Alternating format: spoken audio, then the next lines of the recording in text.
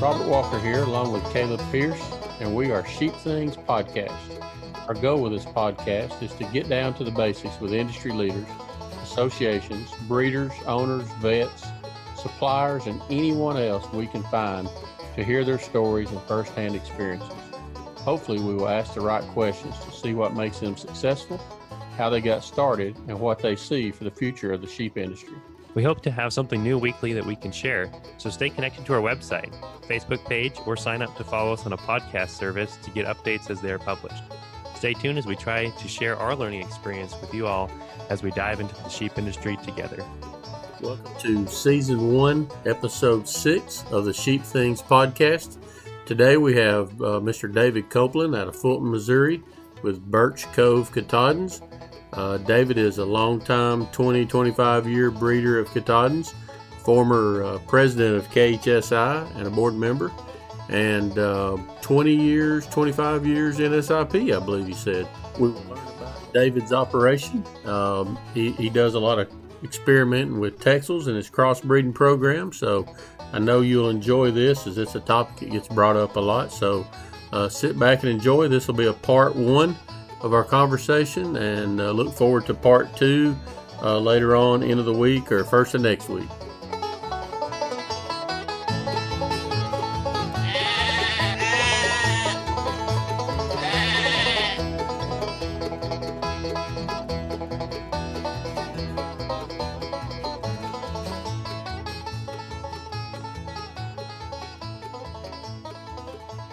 Well, Dave, thanks for coming on the podcast. Really appreciate you coming on.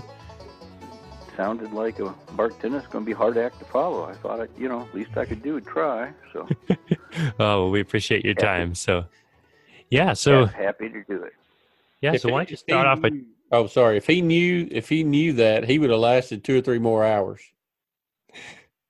Oh yeah, he would have. And Mark's always been able to out-talk me. Funny story on that. Me and Caleb and Mark said bye like 3 times, and we talked for another hour and a half after we said bye. That sounds about right. Yep. So why don't you start off by? What do you want to know? Well, why don't you start by telling our listeners a little bit about kind of yourself as a person, a little bit about your background, and then how you got into sheep.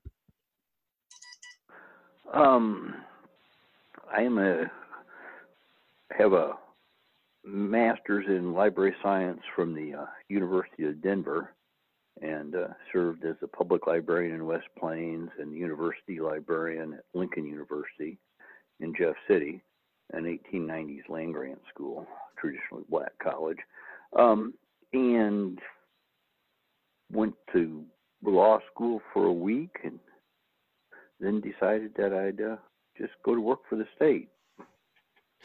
And I spent, the rest of my career as a bureaucrat, basically, and got into sheep because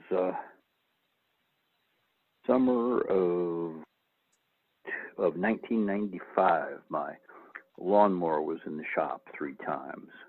We were living out on 4.5 acres out in the subdivision in rural Callaway County outside of Fulton, and my lawnmower keeps breaking.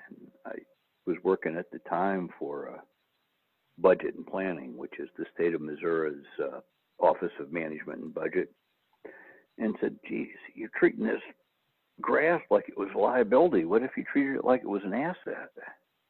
Yeah. And about that time, there was an article in Organic Gardening about how good sheep manure was for ground, and I was a big organic gardener at the time, and went out to did a little research and thought that Katahdins, not having to shear them, would be awful nice.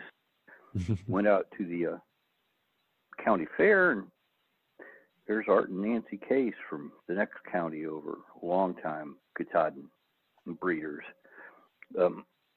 with the big sign, of course, that says, Case Katahdins, and a pen full of sheep just on exhibit. And I walked up and said, now, are these those shedding sheep? And Nancy says, her sucker meter pegged. It's kind of been a pyramid scheme ever since. I started off the next year buying 2 ewes with a ewe lamb on the side of each one and a wether. And here it is 25 years later, and I've got 100 ewes and went from 4 acres to about 90. And wow. I don't know. Stuff just kind of happens. Yeah. Now, did you grow up there where you lived, or was you raised there? Is that where you're always from? I grew up in Jeff City, which is 30 miles south. Okay. And I've been with my current wife for 30, I guess it'll be 33 years, and we were living in Columbia, and I was working in Jeff City, and she was working in Fulton, about 30 miles apart on this triangle. And we said, that's kind of stupid, What if we lived in Fulton? Only one of us would have to drive. Yeah, sounds like she won. Oh no, we just kind of lucked into this place, and we couldn't be happier. We're about 5 minutes from Fulton, 2 miles off of Highway 54, which is a 4-lane highway, 7 miles south of I-70, just about in the middle of the state of Missouri. I mean, we've got good access, good markets. It's taken me 20 years, but we finally broke into the Islamic Cultural Center in Jeff City and the mosque in Columbia, and sell a lot of sheep to their congregations. And I don't know, we're just lucky. Our plan was to have everything, all the infrastructure paid for before I retired, because when we moved out here, there was nothing. Yeah. And we succeeded in that. I've been retired for 15 years, but shortly after I retired, we had the opportunity to buy first one and then another farm. So we basically doubled our land. And, sounds like you retired. It sounds more like you switched jobs. You went from working for government to being a farmer. Well, yeah, except I was running them. We were lambing 100 ewes while I was still working. Oh, the last 5 years were kind of tough. Yeah, no doubt. I switched over and went to work for the judiciary for my last 5 years. I'd had their budget for 11 years in budget and planning, and their guy was retiring, and I went over to do their budget for him. And my boss was brand new at the time, and we go through new employee orientation, and he said, well, what do you think about the organization? And I said, well, there's some people that are a little bummed out that Ron and Bill are gone and that we're here, and morale's a little bad, but all in all, I think the organization's pretty good. He said, no, I meant the way it's organized. I don't want all those direct reports. I want you to be a division director. And oh, okay, Tag, you're I can do that. And it gave my pension an incredible boost, So that was great. But it made for tough 5 years. But I'm still married. That's always a good thing. Yeah. So how long have you? An excellent thing. Yeah. So how long have you been doing Katahdins then? What was that year you first bought your? 25 years. This is 25 years this year. Awesome. Good deal. And I don't know. I think I've got data back to 99 or 2000 in NSIP. So I've always been interested in the science side of it. Yeah. In fact, I wished I had paid more attention to those science classes in high school, because I dodged all the ones I could in college. Kind of skipping a point.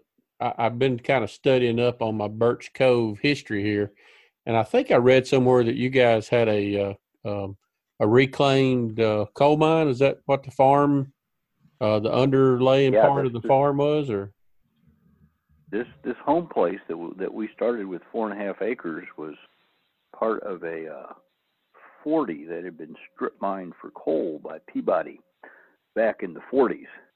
And when we first started keeping sheep, I had a soil test done, and it was 4.2 pH and Wow. 0.00 something organic matter. So Yeah, that was part of my college stuff was soil science, and there's a lot of coal mines in my area, and it was kind of shocking because I didn't picture Missouri being a coal bed, so to speak, and we did a lot of strip mine reclamation tours in college, and I just remember seeing these barren grounds, that they're just going out and scattering whatever they can get to grow, and pine trees if they can get them start anything, and the whole idea of doing. Go ahead. Yeah, this place had about 40 years of being abandoned from Peabody, and wow. It had a dandy crop of spiny locusts and good admixture of multiflora rose, and that was about it. Yeah. And we did a couple of SARE grants and some experiment money, and we took one field that's about 1.5 acres and dozed it, and averaged it out, and planted on it, and took a similar sized piece across the road and ran a mixed flock of goats and sheep on it, and cleared out the browse, and we've cut out wood on it every year, and just that strip mine soil is pretty easy to move around, because it's not consolidated at all. So after you get the trees out of it, you can use your loader or your tractor bucket, and average it up so you can plant grass on it and mow it. The kind of conclusion of that grant was, if you got 20 years, it's a lot more cost effective to let the sheep and the goats do it. We saved all the firewood off of that. We heat with wood year round, our domestic hot water and our heat. So, I mean, it was just,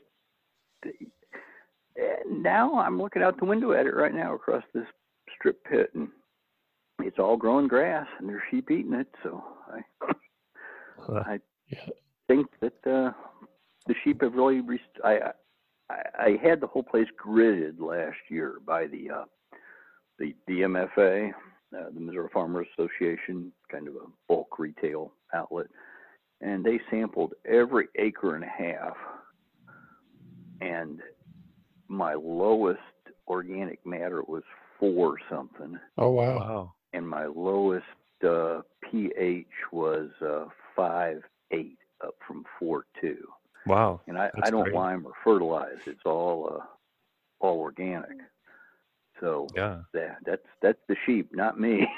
Yeah, I got some friends down in southeast Tennessee, and they bought a farm to retire on, and it was all pine, and the pH was just horrible.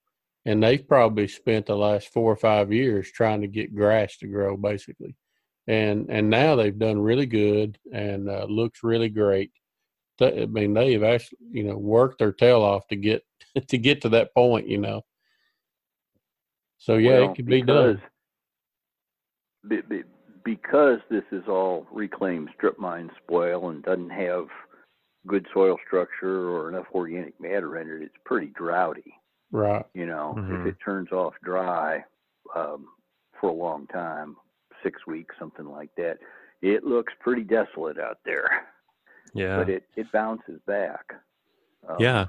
So to build your soil up in the organic matter, I mean, that's a pretty big jump from less than 0 to 4%. And then, to increase the pH, you said, you're not liming, you're doing everything organic. Did you just use like whatever would grow and then graze the sheep out there on the rose bushes, and all that stuff? Or would you, because I've heard 2 different strategies. Exactly. I goated or sheeped it off as much as I could, Mm-hmm. I fed the sheep some hard seeds with their mineral so that they planted with a little pellet of manure all over the place. I broadcast annual ryegrass and red clover, about 5 pounds to the acre every year. Mm-hmm. And I feed big bales out on it all winter and just don't worry about the waste. Yeah.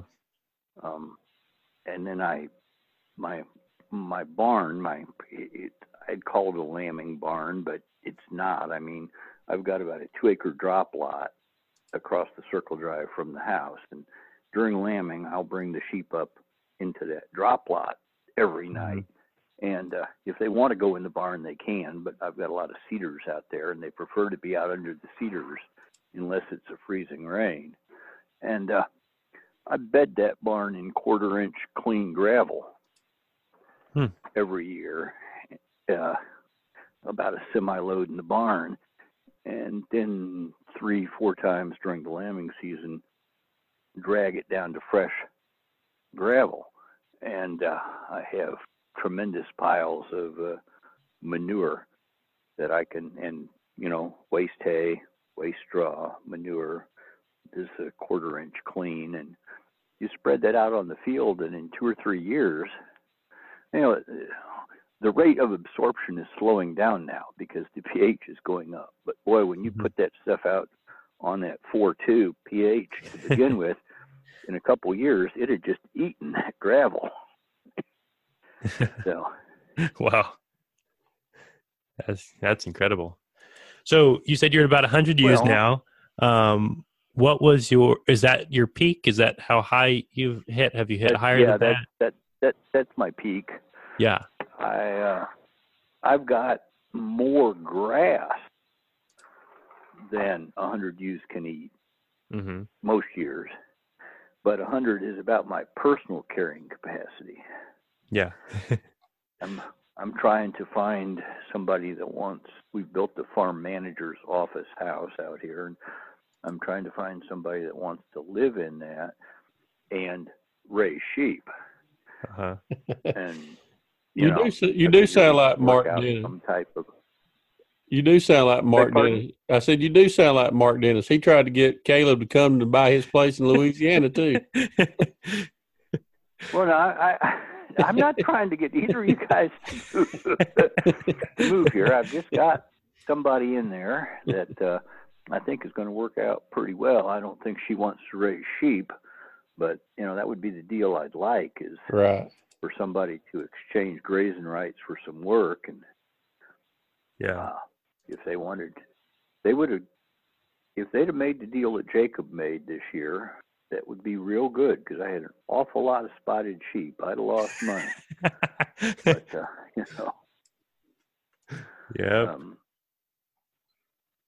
So I don't know. I still get as big a kick out of it today as I did 25 years ago.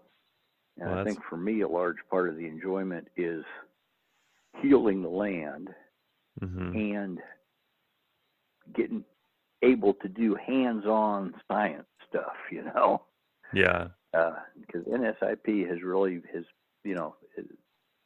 we've made some good strides using that. So. Yeah, I think it's kind of interesting when I talk to people that are, we'll just say they're NSIP haters, for instance. And, I don't think they realize how many lambs, how many sheep have data on them over the history. I think Lynn told me yesterday, we were talking about it, maybe 85,000 lambs so far. That's pretty significant, for a breed as young as the Katahdins are, for, no more people than are doing it. We had for a while the most breeds in the program, and then we got to where we had the most flocks and the most sheep. I don't know if that's still the case currently, but that was the case 4 or 5 years ago. Yeah, I think it still is. That's pretty impressive. Yeah. Yeah. Well, I mean, And, it you wasn't too know, many years ago on the parasite deal where, just a -10 or something was pretty dang good, And now, man, if you're not a -90, you're not in the top that's 1%. right. You're not in the top. That's right. It's pretty amazing the strides that have been made. And thank you, guy. You and Oh, guys have been doing it for 20 years for staying focused and putting the improvement of the breed as a priority, because that's what it takes. Yeah. well, Robert, I did another grant one time, and the conclusion on that grant turned out to be you can't sell a dead sheep. That's pretty good. They pay you. They pay You you to know, figure that out. well, I didn't try to figure it out, but that was what we did. I mean, we were trying to do a weight gain parasite resistance study. There were, and this has been 20 years ago, but had 4 flocks here in Missouri, and we each took 10 pairs of ram lambs and weathered one of them and kept the other one intact. Mm-hmm. And then we got them all together on my place, 80 of them, and we're going to see if, Nancy and I did saline floats and worm counts and stuff every 3 weeks or so all summer, and we're trying to see if the wethers were more, parasite resistant, if the males were more parasite resistant, what the various rate gains were, if we could observe anything about the sheep. And neighbors' dogs got into the flock, which led to our conclusion that you can't sell a dead sheep. So, yeah, I guess I got paid to come to that conclusion, but it wasn't the conclusion I was trying to come to. Right. I was at my first expo was in Missouri, or at the Ohio Expo, and we did a tour of Kathy Bielik's place, and she was doing a parasite study at the time, and she was doing fecals every Friday. And I'm sitting there going, "Oh my gosh, nuts. That is labor intensive." She had her set up in her garage. Love Kathy. There. I've known her for years. She's bought sheep from me. I've bought sheep from her, but I don't want to look through that McMaster's, through that, I don't want to count that stuff every week. I was fascinated by the thoroughness of her project, and we chatted some, and I'm like, man, she said she kept it all up in a spreadsheet, and I'm kind of a data nerd too, and I'm like, boy, I'd like to see that sometime. And it wasn't too long after that, we talked a few more different places, and she sent it to me one time, and I opened it up, and I'm like, oh my gosh, what were you thinking? Yeah, it is huge. Well, and that points out Kathy was doing fecal egg counts, and that is what our FEC EPD measures. It measures how many eggs to the gram. It doesn't measure if the sheep can tolerate eggs. Correct. Mm-hmm. Kathy found that she's got some that they're dropping eggs like crazy out of the pasture, but it doesn't affect them. They're always a 1 on the FOMACHA and have these incredibly high fecal egg counts. Yeah. So I wish we had some way to measure. I guess there's resistance and resilience, and I'd sure like to be measuring both of them and capturing them in an EPD rather than just one. Yeah, I get a lot of course, you've been a board member too, and I guess as a board member, people think we're sheep experts. And I get a lot of messages now. Of course, y'all didn't have Facebook, years and years ago, but man, now it seems like Facebook is the I got you, And I always get these messages, hey, something's wrong with my sheep, and they start down this path of I bought them from a parasite-resistant flock. Really? How do you know? Well, they say they ain't never wormed them. Well, that don't mean nothing. That don't mean they're resistant. No, It means they're tough. And I wish there was a way to. I mean, you can only educate so much if people are not taking it in. But there's got to be a better way of getting some of that stuff across, because that's the thing I hear the most is, oh, I bought parasite resistant sheep. Well, how do you know? Well, I don't know. They've never been Well, wormed. they said they were. They said they were. That's right. Yeah. Well, I'd be happy to show you the numbers, Yeah. And I just don't. You just can't buy sheep on. I mean, how can you visually tell if somebody is parasite resistant or not? Yeah, you can't.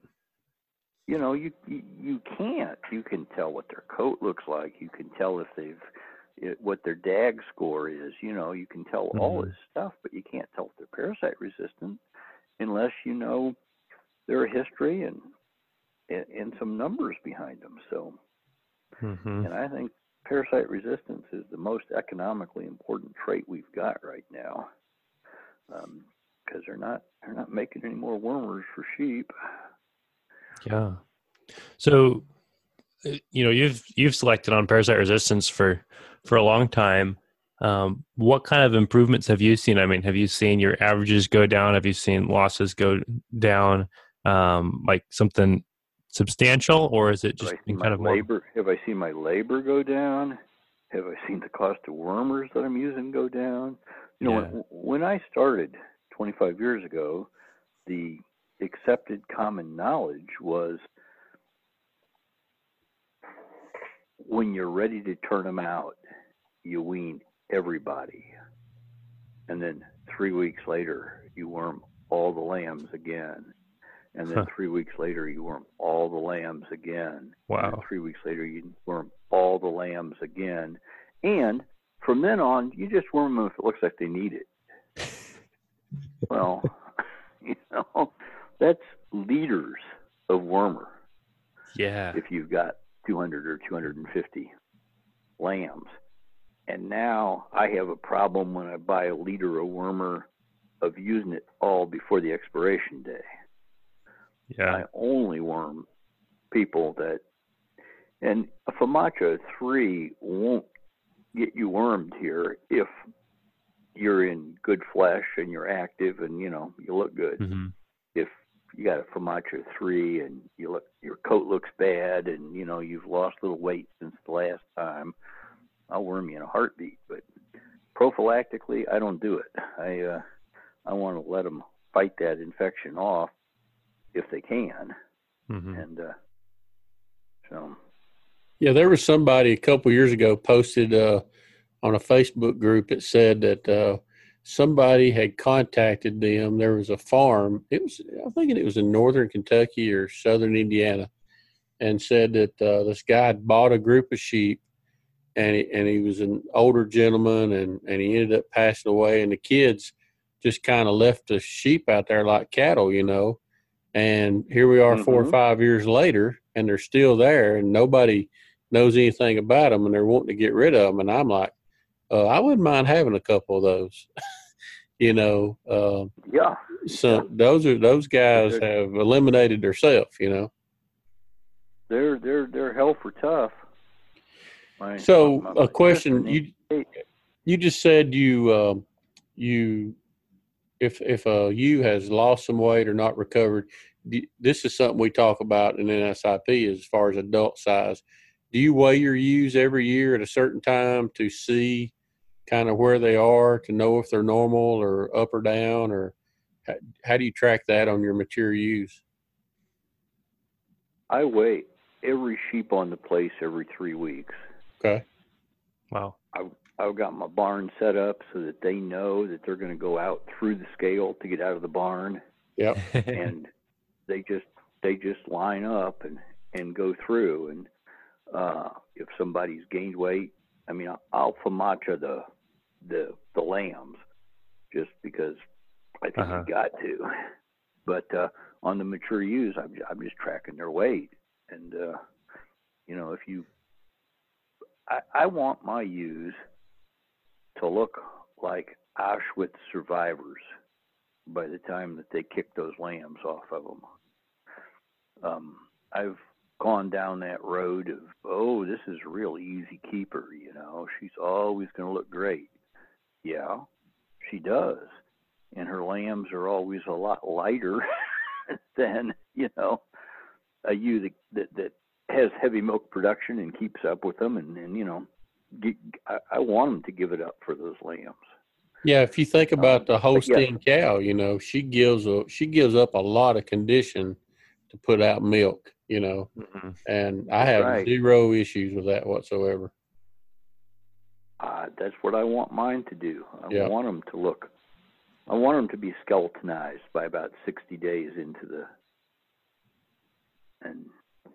but it's I don't know. Everybody's got to have their own philosophy. Oh yeah. And if you always want them to look nice, you're going to put a lot more into them than if you let them go with the natural weight swings that you're going to get.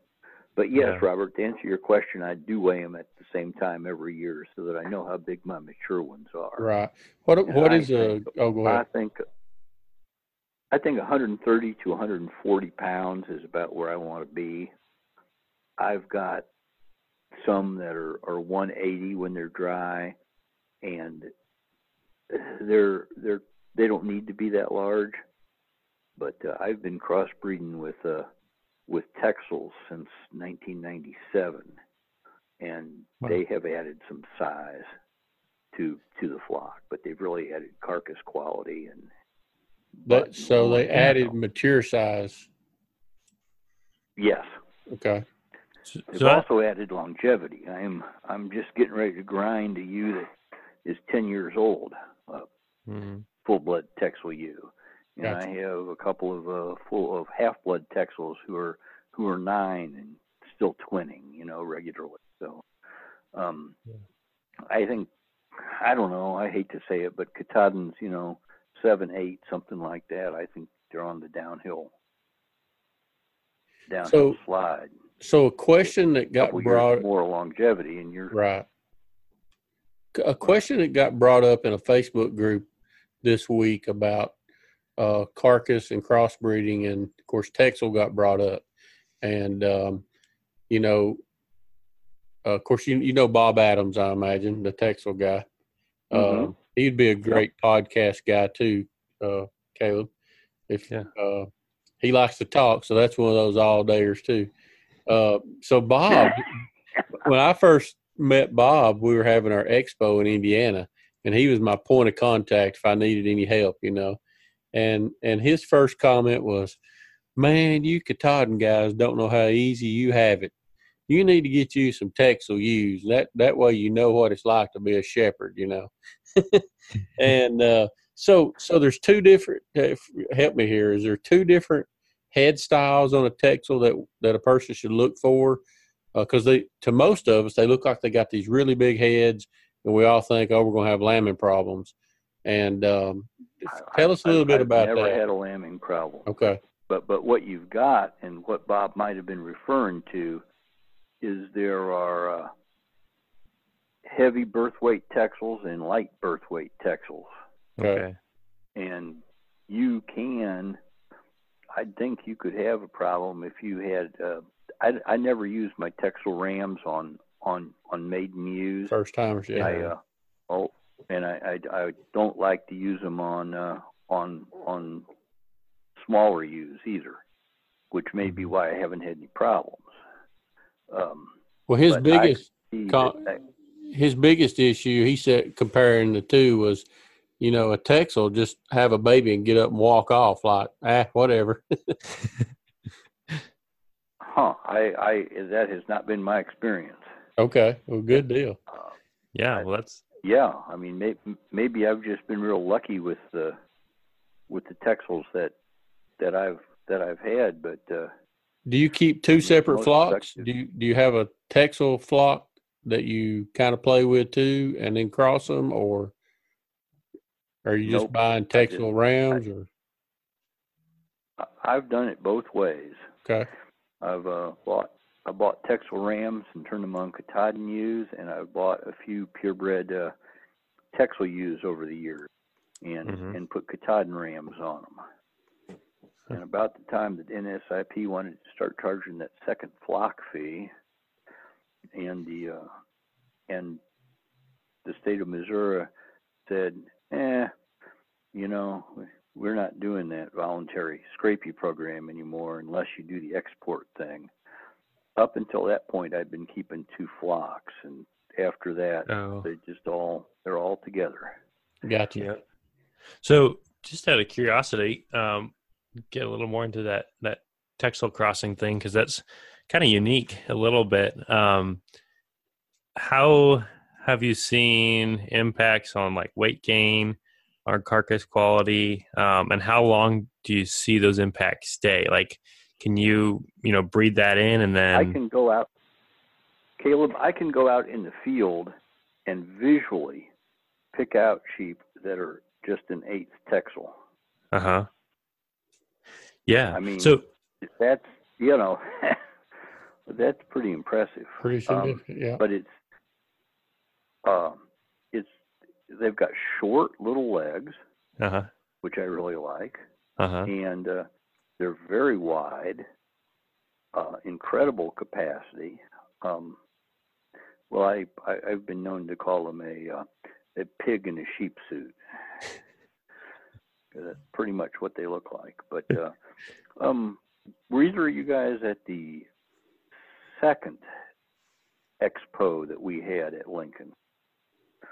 I've not been to Lincoln, no. All right. Well, Charlie Parker was there, and they asked me to provide an animal that they were going to butcher in place. And Charlie was going to talk about the carcass, and then we were going to go eat it. I gave him a half Texel, half Katahdin cross that was, I don't know, 90 or 100 pounds at 4 or 5 months. And they slaughtered that, and Charlie looked at that thing and just said, come up here and look at the muscle on this. Look at the little amount of fat that it has in comparison to the size. Yeah. And Craig LeMaster out at Clay Center, he and I have talked for years, and we're out there one time, and he's showing me his data, and he said, out of all this, there was one outlier on the rams that we used. Over here, high rate gain, low fat. And I said, that would have been your Texel, wouldn't it? He said, yeah. So I don't know. It's just been a very successful cross for me. So so if a producer were to, let's say, put a Texel on their Katahdin ewes, as opposed to, putting a Katahdin ram with their ewes, would you expect them to see like 5 pounds extra weight gain at like 6 months? Would you expect them to be about 10 pounds heavier? Is it pretty big difference like that, or even bigger? I think the Texel ram that I'm using right now is a 8.6 at 120 days, and that's 8.6 kilos. So 16, 17, 18, 19, close to 20 pounds. The other thing, and I've had Texel breeders tell me that they've got a big parasite problem with Texels.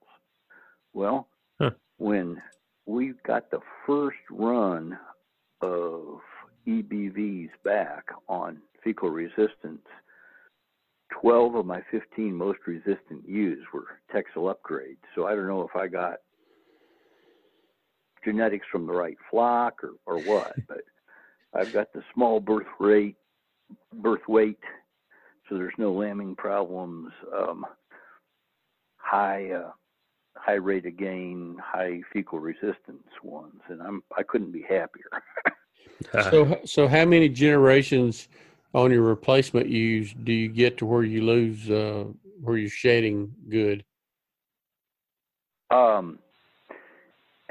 At the F1s will have no wool on their legs or their bellies. Okay. The F2s, the quarters, and I've had the occasional F1 50%er shed slick, but that's not what I'd expect.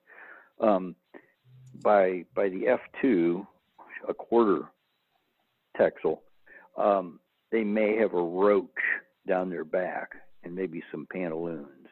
By the time that they're 7/8, you can't tell any difference. Well, Yeah. sure you can tell a difference. They're wider and shorter Right. and heavier, but you can't tell a difference on the coat generally. Gotcha. Yeah. So when you see, because you sell a lot of breeding stock, and it'd be great to kind of get into your market a little bit more here in a minute. But, when you're selling breeding stock, when you're selling meat, so those F1s, are you typically selling those as crosses for breeding stock? And is there a market for those, or are you typically selling those for meat? There's a big market because the F1s and the F2s, most people don't want to have to shear at all. Mm-hmm. And I can't blame them. I've gotten myself up to a personal high of I can shear 8 a day. And my motto on shearing is no first cuts. I've got to take 2-3 passes on them to get them slick, but there's no market for the wool, so that's not a problem. Right. Yeah. But you sell somebody a 50/50 and tell him that most of those offsprings are just going to have a roach down their back. Uh-huh. You don't have to shear that. So I sell an awful lot of sheep to. We've got a strong Amish and strong Mennonite community around here, and they're good stock people. Yeah. They know how to raise sheep. Yeah. And with a lot of kids, they're not scared of a little wool, so send those kids' boys out to the barn to shear those. But yeah, I sell an awful lot of percentage animals. Uh-huh. And what? Most that's great. I'm the past president. I know I'm the past president of KHSI, and I should not say this. One of the past presidents, but most people don't need registered sheep. If you've only got a handful, you're not going to. I figure 10-15% of my rams are breed quality max, and 75-80% of the girls, and know a registered seed stock producer. You don't have to buy registered stock and keep all. Whatever. That's one of my hobby horses, I guess. Yeah. But David Redwine has a great presentation I've been to where he talks about, he sells probably, 2 to 3 times as many commercial sheep as he does registered sheep, but he can't walk through the field and pick them out. You can't tell by looking, and that's hard for people to understand. You shouldn't be able to separate one from the other, Well, I'd a lot rather put my time and effort into the data management into the paperwork than I would into the, and my sheep aren't registered. All of my sheep are registered or registerable or recordable because I know who everybody's siren dam is. But I don't register them until I'm ready to sell them. And if people don't care about that, I can print them out in NSIP 5-generation pedigree and show them who the siren dams were. But they're still commercial sheep if you don't register them. I got a question about the NSIP data. So there's not a coefficient or a factor for crossbreeding. So when you put those sheep in there, you just use the data as they're all the same, right? Right. Okay. I marked mine as Texel, and I had, here 15 years ago, the bright idea that I was going to get more milk into the breed, so I got a dozen Lacone East Frisian cross ewes, and Nodder commented on that. He said, "Yeah, I saw somebody put some, was that you?" And I said, "Yeah." You just noted in the notes, but okay, no, there's not any correlation really between the Texel ram that I'm using and the Texel rams that are in the Texel side of NSIP. So Yeah. they just kind of say, okay, if this guy was a Katahdin ram, here's how much heavier his kids will be. So did that make any sense? Yeah, I experimented with that myself. I did a couple of Dorset ewes that I played with, and I thought, so since there's not a hybrid vigor coefficient or whatever, we don't have a way of knowing what that attributes to it, then technically on paper these sheep should stick out because they're getting that little extra 10 or 15%. They're getting that. Yep. Well, they didn't stick out, and that helped me put more faith in my breeding program that, hey, I'm doing something right. I'm picking the right animals and breeding the right animals because my crossbred didn't outdo them. So I felt good about that, even though Rusty said, "Oh, you can't do that," because I guess their thought was that this Dorset would throw the numbers out of whack, and but it didn't. So I was kind of curious, nervous, and happy all at the same time. Yeah. Yeah, I mean, it ought. We know, generally speaking, what heterosis does, and can assign a value for that. I don't think NSIP does, but if you wanted to say, yeah, crossbreeds are 10% higher rate gain than Katahdins, than a purebred. Purebred, yeah. And I've seen that number. I don't know what it is at this point, but so you could go back in and say, okay, if these animals are not doing 10% better than my straight Katahdins, they're actually doing worse. Mm-hmm. Yeah. Yeah, I mean, how can you tell unless you try? Exactly. Yeah. And my Texel crosses. Go on. Oh, so with all those, with all that information, what do you consider? What's some of the traits? Do you have like a certain birth weight or certain weaning weight or certain trait score, number of lambs born or weaned, or any of those that you have a minimum criteria for like a breeding ram or? Well, it depends on what the customer wants. Thank Now, you. If I've got somebody if I've got somebody that's sub-marginal or average in all of those categories, that ram's going to hop into the freezer. But if you have somebody that is pretty mediocre on a couple of them, but has, say, tremendous 60 and 120 day weights or fantastic parasite resistance, there may be somebody that's looking for an animal like that.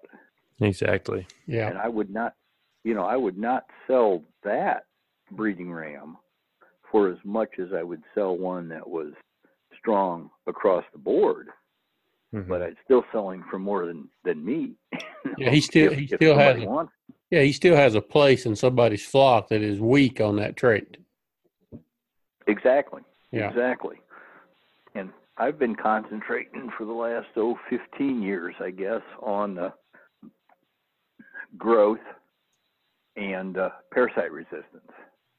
Mm-hmm. And I know I've given something up on the prolificacy side, but I don't want triplets particularly.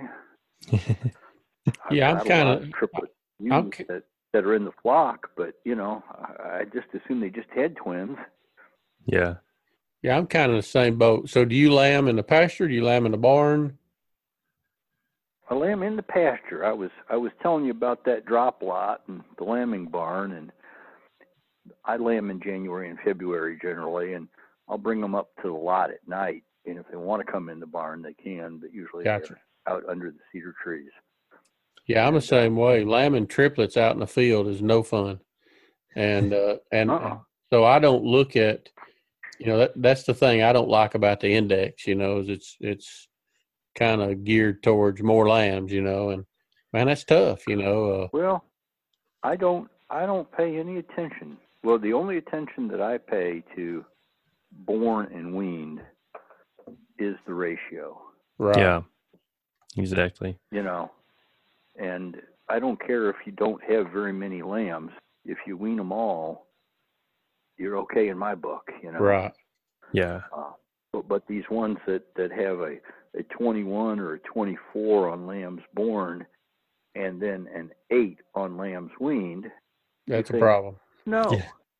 You're having triplets and you're losing one of them, and I'm not making any money, and neither are you. Yeah, and some of that milk early on then gets put into that other triplet, and so then your other two are going to grow slower, and then you're actually, not only are you losing a lamb, but your twins are going to be smaller than they would be if you had, well, what is now essentially twins, your two smaller triplets, are smaller than what you would have if you had a nice set of twins.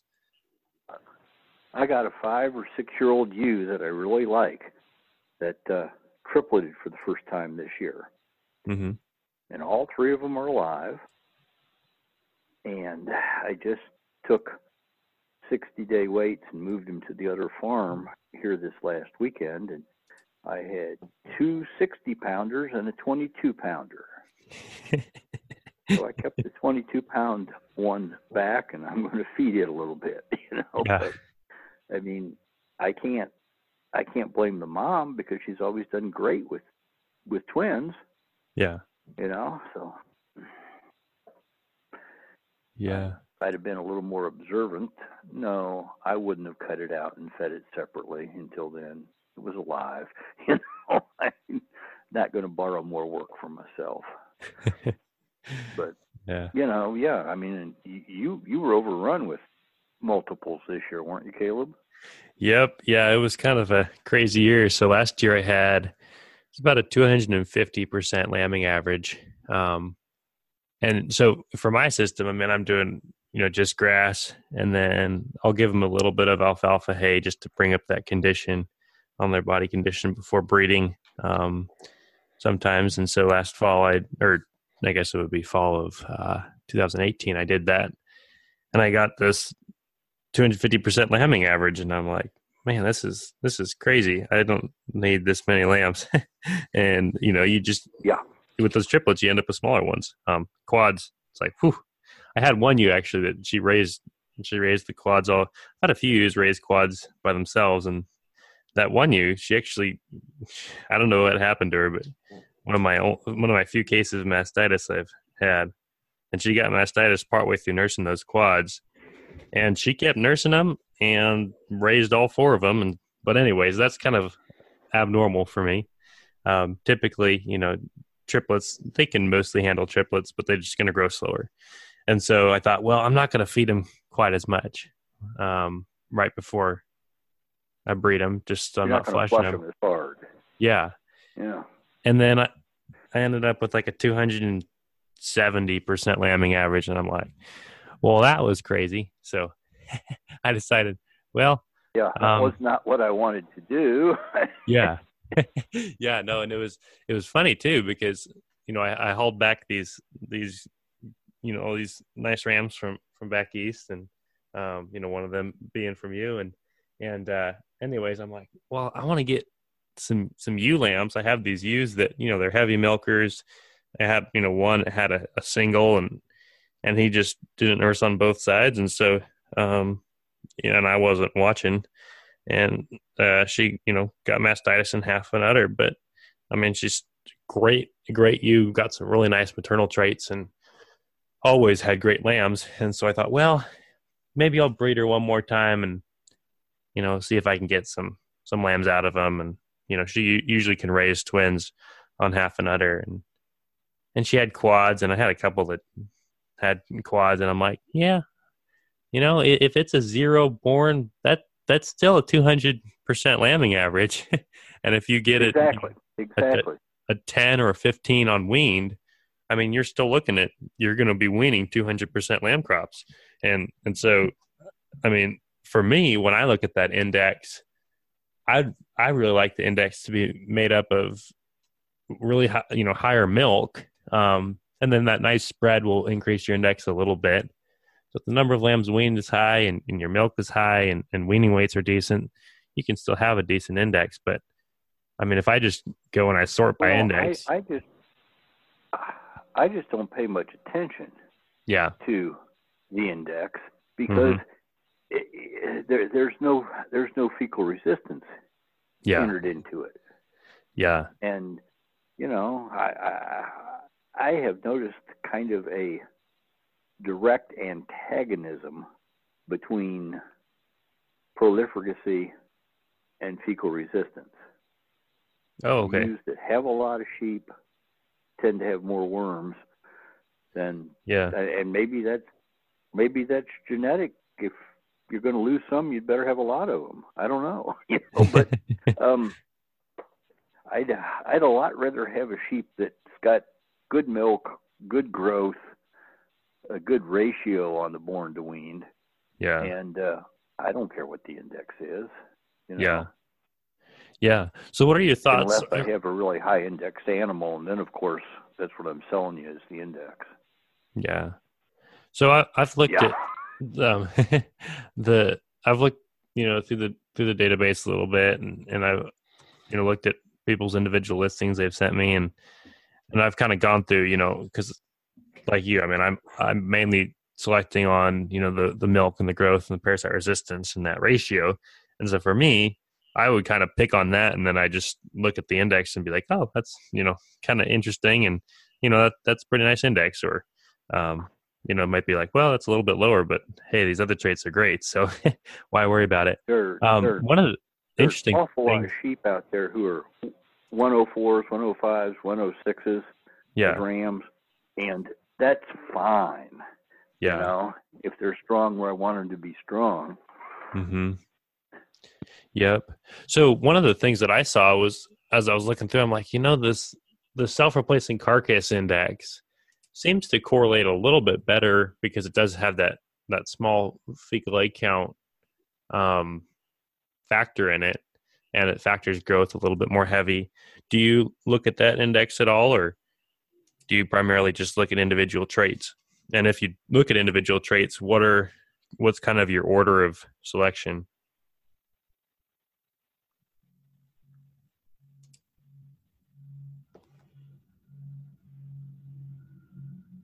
You think we lost him? Yeah.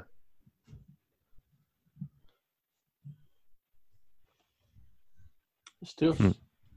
Oh, yeah, he's gone. Hang on a minute. Let's try him again. Okay. Let's see. Conference.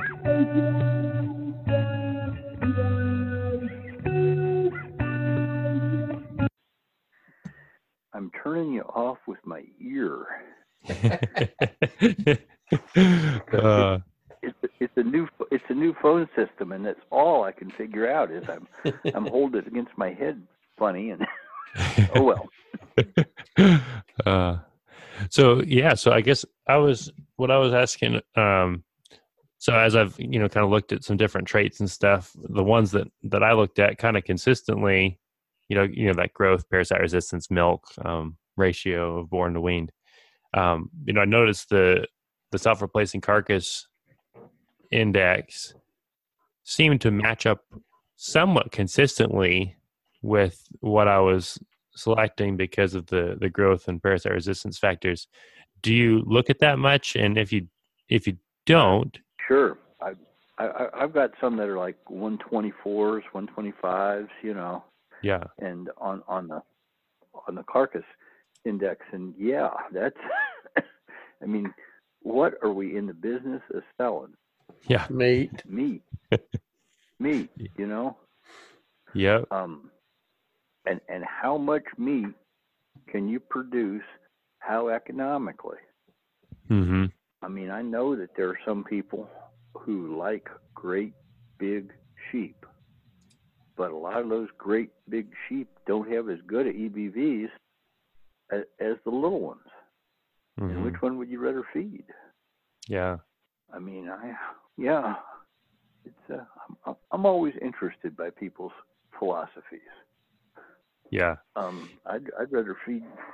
My motto is I don't want anything on the place that weighs more than I do. Mm-hmm. Because they can hurt you. Yeah. Yeah. So I hope you're not a fan of giantism, Robert. Oh no, absolutely. I've had big and I've had little, and I had a conversation with a guy one time, and a couple of us bought some rounds at the same time, and I'll leave out the names. And anyway, 6 or 8 months goes by, and he goes, "Man, how much weight is your ram gain?" I'm like, "Well, hopefully none." He's 3 years old. Yeah. Oh yeah. Well, I just want to see how big you'll get. Well, why? There's not a race to 400, and there's not a market for 200-pound lambs, so I don't get it. So yeah, I mean, I absolutely, I don't care if a ram ever weighs 200 pounds. If he can get to 120 quick, 175, 180 is just fine. Absolutely. Once, I don't care if they quit growing at 200 pounds. That's perfect. Yeah. There ain't a market for 200-pound animals. So, yeah, absolutely. I've had some of my ram customers come up to me the next year and said, "I had no idea that sheep would get so big." And I said, "You fed it, didn't you?" Well, yeah. I said, "Why did you do that?" His testicles didn't get any bigger because you fed him, Yeah. But yeah, if they got the potential, you can make them express it. Absolutely. I guess it's better to have it and not express it than. I mean, I can tell you what I can tell you what a milkshake a day does to a person, because I did that for a while, and it's the same concept. My kids ain't going to get any bigger because I ate a milkshake every day. Well, it was all hard muscle, though, wasn't it? Oh yeah, absolutely. Yeah, I figured. Great place to stop right there, and that will end part one of our conversation with Dave Coplen of Fulton, Missouri. Great conversation so far. Been a lot of fun and interesting. So look forward to part two, and thank you guys for listening. Thanks for listening to the Sheep Things podcast. Stay connected to our website and Facebook page, or sign up to follow us on a podcast service to get updates. We want your feedback, so you can email us at podcast@sheepthings.com for suggestions or comments. Thank you, and see you later.